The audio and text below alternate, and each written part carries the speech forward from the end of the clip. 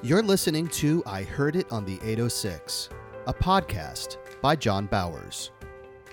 In this episode, John recalls several key stories of times when the Holy Spirit guided him to those who were ready to receive Jesus as their Savior. These serve as a reminder to us that when we yield ourselves to the Holy Spirit and ask Him to guide us to those who need to hear the good news, He is faithful to answer. Red was a dear, dear friend, an elder in the church. And Red and I, on Monday nights, would take my old green 1975 Chev pickup, and we'd go cruising. And we would ask the Holy Spirit, as we would go out into the country and stop the pickup and ask, God, who do you want us to lead to the Lord tonight? Monday after Monday after Monday, we would make those trips. Soul after soul after soul would get saved. And this one particular night in the Harrisburg area, we knew basically everybody in that community. Red was the superintendent of the Harrisburg schools, and I was born and raised there, of course. And so both of us knew the majority of the Harrisburg area, some 2,000 of them.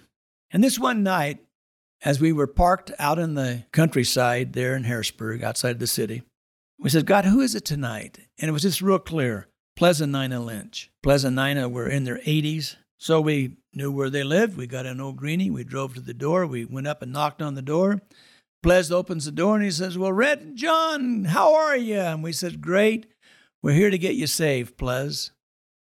And he started weeping. He says, now what do you exactly mean? I said, we're here to get you saved. We're here to make sure that when you die, you go to heaven, not hell. He says, you're not here to get me in the church? I says, no, we're here to get you saved. You don't care if I go to church or not? I said, we're not talking about church. We're talking about salvation, Ples.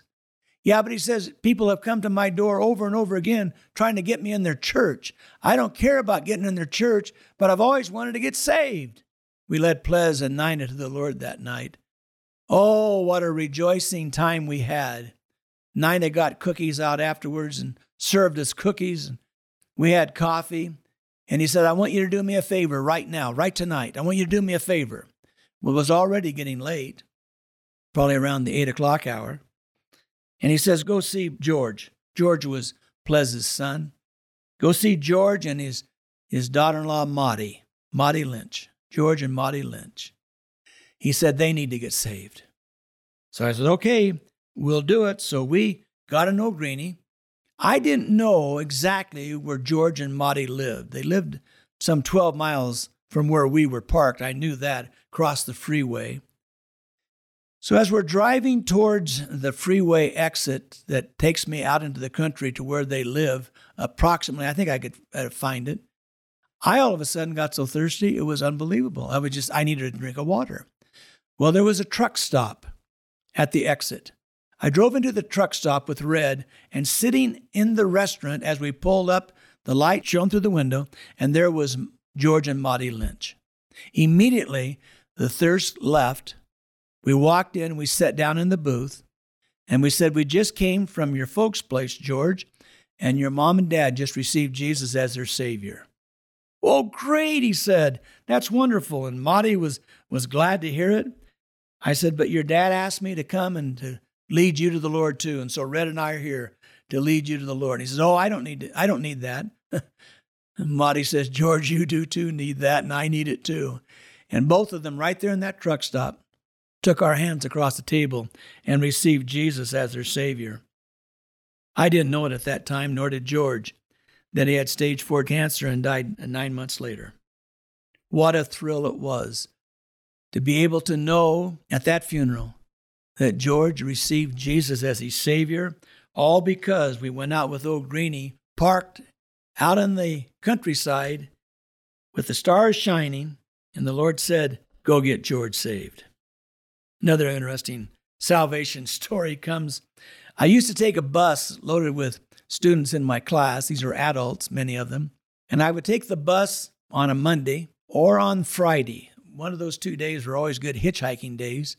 So we drove from Harrisburg, Oregon to Portland, and that's a 100-mile trip. Well, in those days, back in the 80s, there were lots of hitchhikers. And so we had sandwiches, shoes, shirts, pants. We had drinks, and we'd pick up the hitchhikers. I would drive the bus, and then all of my class that was learning about salvation, how to lead people to Jesus, one was sitting in each seat so that when the hitchhiker got on, he had to sit with one of the class members, and then they led them to the Lord. So I would stop and I'd say, hey, look, this is a bus filled with Christians that love Jesus. We've got drinks and food and clothes for you, but don't get on the bus if you don't want to hear about Jesus. I think out of all the trips we made, and we made many, many, many, many trips, I think there's about 2 that didn't get on the bus. Everybody else would get on the bus and fill that bus up. And as we're driving down the road, salvation would happen over and over and over again. What happened was a year later, after we had made many of these trips, one of my elders is driving home from Portland, and there's a hitchhiker, and he felt led to pull over and pick up the hitchhiker. And in doing so, he asked him, he said, have you ever accepted Jesus as your Savior? And the hitchhiker said, oh, you won't believe it. You wouldn't believe it if I told you what happened. He said, no, tell me what happened. Well, he said, last year about this time, I was hitchhiking down the road and going to Portland. And he said, a bus pulled over, a school bus pulled over. And this guy said, driving the bus, don't get on the bus if you don't want to hear about Jesus, but we do have sandwiches and shirts and shoes and drinks. So he said, I got on the bus. And he says, that day I received Jesus Christ as my Savior, and it was the greatest day of my life. In John 15:7-8, Jesus said, if you abide in me and my words abide in you, ask whatever you wish, and it will be done for you. My Father is glorified by this, that you bear much fruit, and so prove to be my disciples. When we abide in Christ and ask Him to lead us to the lost, He will guide us to the people who need to hear the truth of what He did upon the cross. It's in this obedience to Him that we will bear much fruit for His kingdom. You've been listening to the I Heard It on the 806 podcast with John Bowers. Make sure you don't miss an episode by subscribing wherever you listen. To learn more about John Bowers, this podcast, and to find out how you can get a copy of his new book, I Heard It on the 806, go to ihearditon the806.com. This has been an Avenue 153 production.